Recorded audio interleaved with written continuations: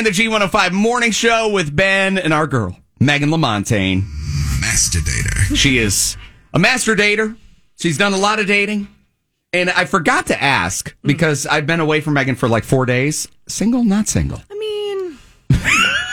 We never know. It changes based on the day. It does change based on the day. Yeah. And I'm like, you know what? I've made it till almost halfway through the show, and I don't know Megan's relationship status, if she's single or not. I'd say I'm 80% not single. Okay. 80%. All right. Today. Who knows what tomorrow will be? It's like a weather forecast. It's like, way to keep him on alert. Oh, you're doing pretty good. You're 80% today. 919-860-1051. Let us know if you can get involved on this one. Okay, first of all, let me preface by saying this is not my proudest moment. And I also need to know if other people out there have done the same thing. But here I am. I want to know if you guys have flirted or tried to pick somebody up in a very, very inopportune time, place, happening. I tried to flirt with somebody at a funeral once. You did not.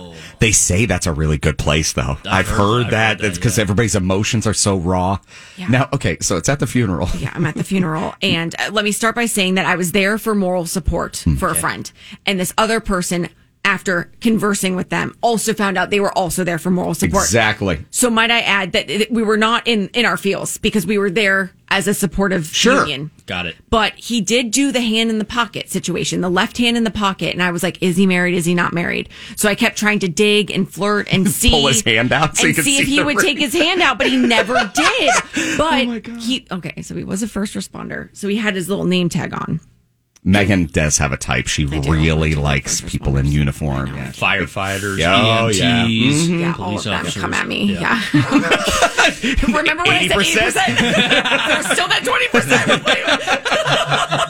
20%. But yes, so it turns out after I did some Facebook stalking, he was married. So I did not further the flirting. So are you in the line waiting to pay your respects to the deceased when this happens? Where were you? This is so terrible. No, it's not. It was sort of a wake/funeral. So we were outside of the room after just paying our respects, and I was waiting for my friend to come out, and I was just standing there by myself, and I thought, hey, he's cute. I'm going to shoot my shot. I'm going to shoot my shot. Wait, but were you doing your research, your recon, like during the...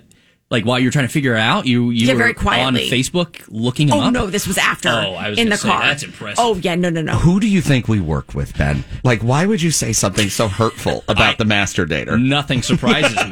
Nothing surprises me about Megan. That is so great. It's terrible. 919-860-1051. I'd like to get specific and ask specifically if you maybe made a love connection at a funeral. Oh, yeah. Because I do think it happens kind of a lot. But yeah, the awkward places, toilets, truck stops. All the things. 919-860-1051. Color text. WDC